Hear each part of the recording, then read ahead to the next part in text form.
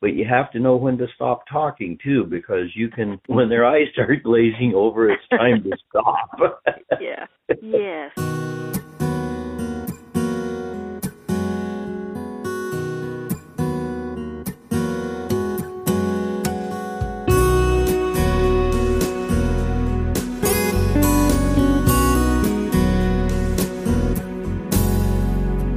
Hello, and welcome to Walk Like a Hebrew. I'm your host, Jody Odell. This is episode 8, part 2 of an interview with Ron and Pam Custer of Northern California.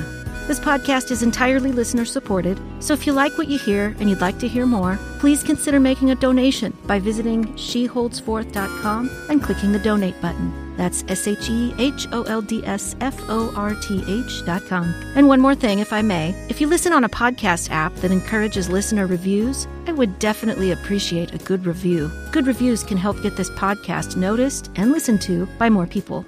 Last week, we heard the Custer's story of traveling the country in a bus, ministering wherever there was a need, encountering some interesting characters, and finally, how they were encouraged not to keep the Torah by a well-meaning but misguided church leader.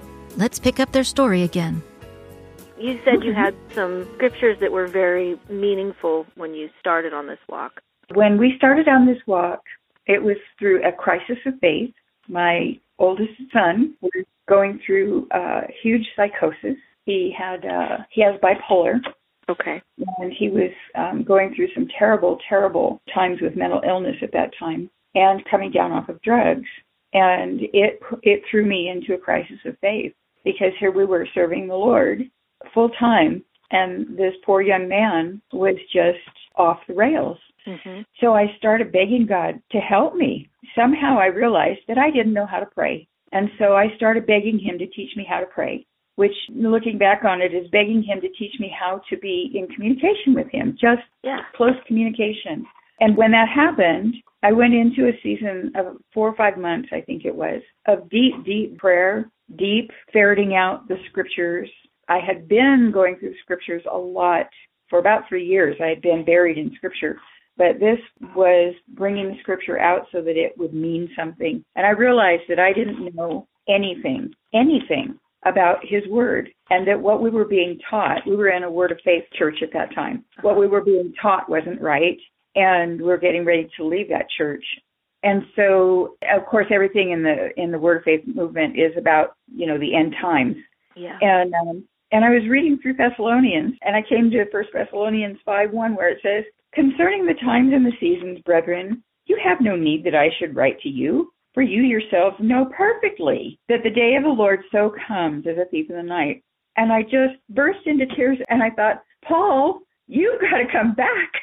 Yeah. I have no idea what you're talking about here that I should know perfectly, because we had gone through so many different end times ministries and we had pretty much decided we were just going to kind of leave that alone for a while. Yeah. And then God blessed us into this whole thing, which ended up being part of the whole, I hate this phrase, but they called it the Holy Laughter Movement. Oh. It was evil beyond evil. Yeah. And the Father showed us a lot of stuff through that whole thing, and it's information that I'm actually using right now. The Messianic movement is bringing that into itself, and I don't think it's a good idea. Okay.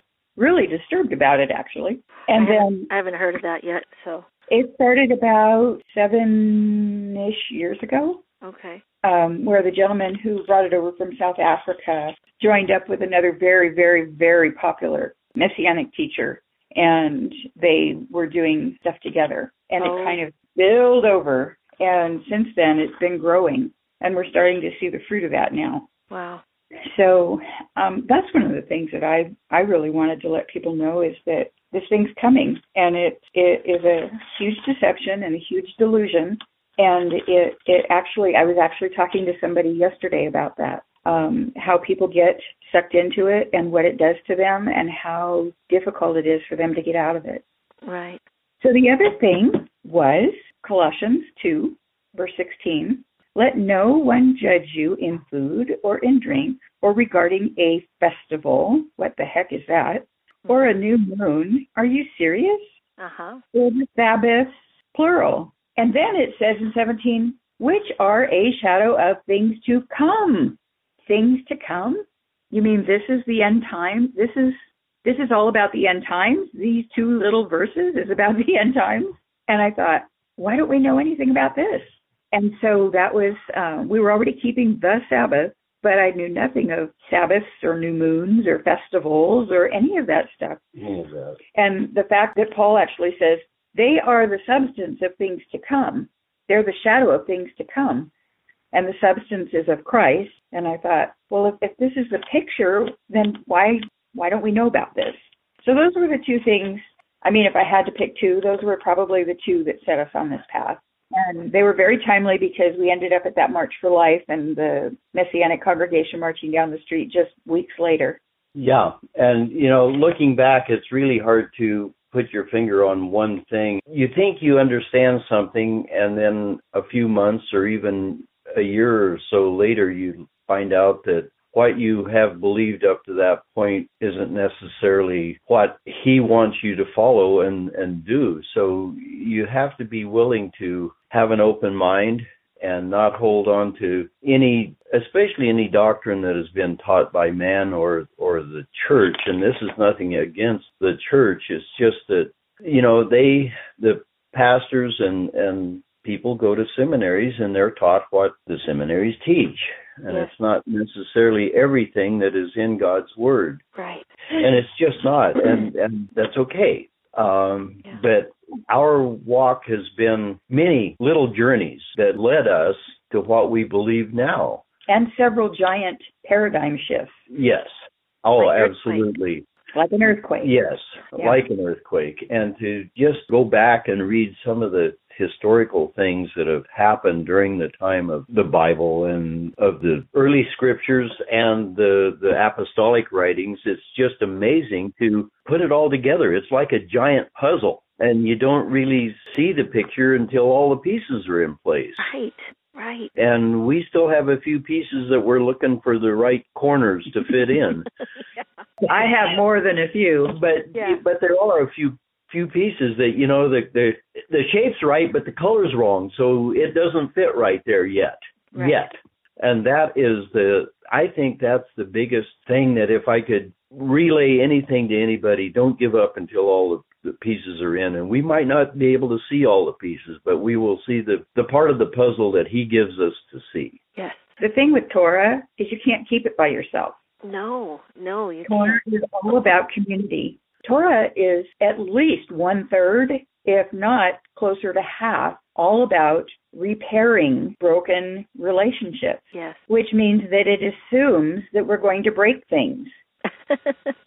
It tells us we are. It doesn't say if you do these things. It says when these things happen, this is how you repair it and carry on. Torah is all about repairing and redeeming and restructuring and going forward again. You can't go forward in a broken car.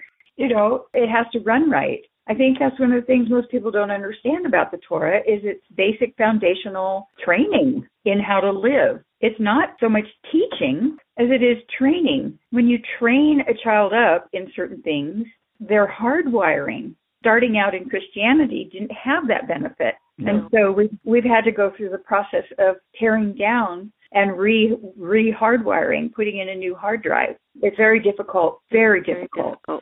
Yeah, and what you were saying earlier, one of you was saying earlier about holding too tightly to the doctrines of our youth that may not necessarily be the correct doctrine. Right. That is something that I've also struggled with. Yeah. I think we all do. We all do. Absolutely, we all do. It's our hardwiring. Mm-hmm. Yeah. It's our default. Yeah, it's a great way to put it. And truly, I think the most important thing we've ever done in this whole 27 plus years has been to read the Torah portions every year. Yeah. Because we've just soaked in the Torah for 27 years. You don't even have to study it. Just relax. Just relax and read it and ask questions and pray over it and enjoy it and read it with other people. And it changes you little by little like it's supposed to. And the glory about that is if you read it with a group of people, if there's new people reading it with you that have just started coming into this movement, they can have wonderful insights that you've overlooked because forgotten. Or forgotten, yes. Or both. Yeah. Yeah. And so it's wonderful. It's very fulfilling. Well, what do you guys call yourselves when someone asks you what your religion is? It's just on who we're talking to. And that might sound funny, but if you're speaking to someone in a that you meet on the street, somebody that you worked with or for or something like that, you have to kind of know where that person is coming from. Mm-hmm. Ask them some questions, and then you can answer something that will probably make more sense to them than if you just blurt out what anything written down on a card. Well, this is my mission statement. This is what I believe.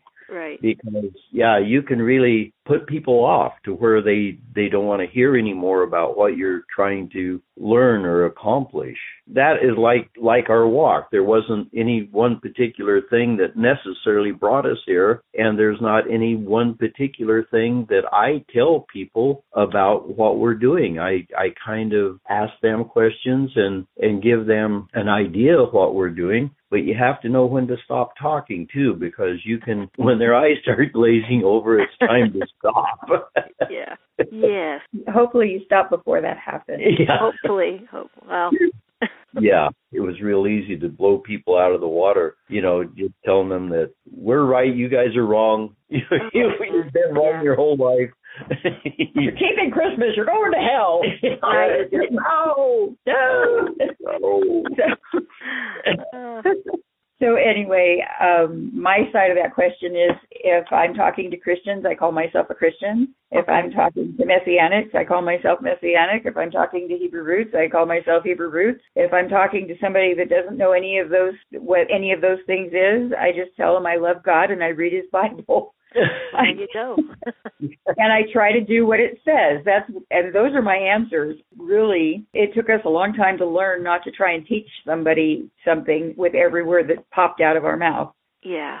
That relationships are far more important than being right. And you can't teach anybody anything if you don't have a relationship with them. Right. Oh man, that's not the truth. Right. And if you put them off starting out the gate, then you'll never have that opportunity to introduce them to this amazing, compassionate, loving, kind Father that we've come to know through our walk and our studies and our prayer life. Yes. He's not the same. No, he is not the God that I was taught in any of the places that I've ever been. Any of them. It's not who He is if you read His Word. Right.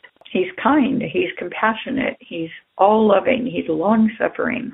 He's all the things that He needs to be so that He doesn't squish us in our process. And the thing is, we all start out thinking one thing, like children, about what God is and who God is. Mm-hmm. And then as we grow and mature, we learn more about Him, and our picture of Him changes. Yeah. And it was the same way through the Christian church. My pictures of Him changed. And it was through a crisis of life, through suffering, that I realized that I didn't have a prayer life. I prayed. I thought I prayed. I prayed the way people said I should pray, but it wasn't working. Right. And I realized that I needed to go to Him and find out how to pray. Yes. And once that fell into place, then I was able to listen to His voice and walk in His ways. And we've become closer and closer and closer. And the closer you become to this magnificent God, the more loving and kind and compassionate He becomes to you. Well, can you guys share your top 3 favorite teaching resources? Well, I was looking at that this morning, and Skip Moen. Skip Moen, yes. Skip Moen, he has enlightened me in many ways. What I like about Skip, he doesn't teach you what to think, he teaches you how to think. Yes. And how to study, and I like that. And Rick Spurlock, every week on Sabbath morning we read his insights for that portion, and we also do other studies with him. That's at Bereansonline.org. Bereans Online, yes. Mm-hmm. It's wonderful source, wonderful resource. Yes, I agree. And another gentleman that I like reading his stuff and listening to him is Nehemiah Gordon. Uh-huh. He is a Karaite Jew, and he looks at things differently than our Christian brothers and sisters, or even rabbis and the Jews. And he just looks at things. I think if I could describe myself in a term that some people might understand would be, I believe that I am more Karaite than just about anything else, because what does God's Word say about it? Yes. How is it explained in this book we call the Bible? Yes. And if there's anything else that comes along, does it completely agree with the Bible? Then listen to it or read it. Gleaning from teachers or listening to teachers is like eating a fish dinner. You know there's going to be bones in it. There's going to be things that you have to set aside. Yes. You can't just put it all in your mouth and chew it down. You have to go through and pick out the bones. And if it's more bones than meat, you simply throw it away and start over again. Yeah, and that's a great analogy. Yeah, it is, because every time I start reading something, a book that has to do with, some kind of a teaching, if there's more bones in the first little bit of it than there is good, hearty meat to eat, I set it down and I don't go back to it. Yeah, it's just not worth it. Well, that makes good sense. That makes good sense. It's worked for me. Yeah. So you've got Nehemiah Gordon. That's nehemiahswall.com. Right. Rick Spurlock at BereansOnline.org. And Skip Moen at skipmoen, MOEN.com. Anything else, or those? I know those are your favorites. Those are my favorites. Those are Ron's favorites. Okay, what are your favorites, Pam? Well, my very favorite of all time is my very first Messianic teacher, and that's Joseph Good. Joseph Good, that's the temple teacher. What's his website? Hatikva. Hatikva is the name of his ministry. It's on our computers, and we just go to it. We don't really look at it every time. We started with Joe. I started with Joe. Ron started someplace else, but I started with Joe. And the thing I loved about Joe is that he gave us a wonderful foundation in how to read the Scripture. Mm. On the calendar, how to interpret the calendar. When you come to a certain place, how to figure out where you're at on the calendar. Uh-huh. And that started us on a road where we started realizing and seeing the patterns of evidence in Scripture for why the Scripture was canonized the way it was. I actually have 3 Goy and 2 rabbis that I love. Okay. 2 Jews. So Joe Good, and then, of course, Rick Spurlock, because we read him. We read Skip Moen every morning. And then my favorite, Nehemiah. Uh-huh. Nehemiah has been instrumental in the way we walk out our calendar and all that stuff. But he's actually been instrumental in teaching us some really important things about the New Testament. Yes. And then my very, very favorite out of all the rabbis that I know that aren't dead is Rabbi Sacks. Rabbi Sacks. And I love Rabbi Sacks because Rabbi Sacks has the most magnificent way of explaining the Jewish heart, I think, of all the rabbis, for me anyway. His heart for God and God's heart in his explanations is very similar to the heart of God that I know. So I love Rabbi Sacks. Okay. And there again, fish and bones. Fish and bones. Fish and bones. But always. My favorite Siddur is the Koren Sacks Siddur. Yes. And mostly because of Rabbi Sacks' explanation in the beginning, in the introduction, of understanding Jewish prayer. So that's my favorite of all the Siddurs, of which I have many. All right. So what about Bill Bullock? We read him almost every Shabbat morning, and we started reading his teachings probably 5 years ago. It's been longer than that. It's been a while, and we were trying to go through the whole teaching, which is like every week, and we found that we couldn't do that. Not along with everything else we were doing. And so it's been like 3 years ago, we just went back and read the introduction one year, and then we went to Monday the next year, and then Tuesday the next year, and Wednesday this year. And so that's been really good, and I love Bill Bullock's heart. I like the way he involves himself in what's going on in the Torah portions. Yeah. Yeah, I love him because when I'm reading, especially where we're at right now with the crossing of the Red Sea and all of that stuff, Yeah.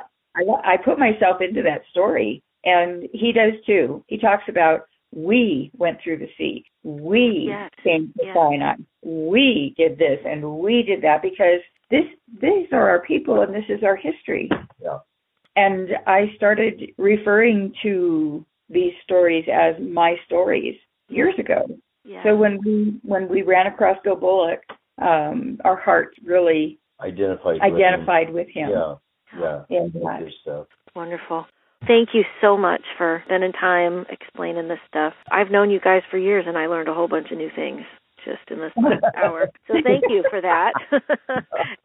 It's hard to boil our story down. It is. I know. I absolutely understand. It's hard for most of us. Yes, it is. Yep. Thank you for listening to Walk Like a Hebrew. Remember to visit sheholdsforth.com, where you can find more shareable links to the podcast episodes, a donation link, and more.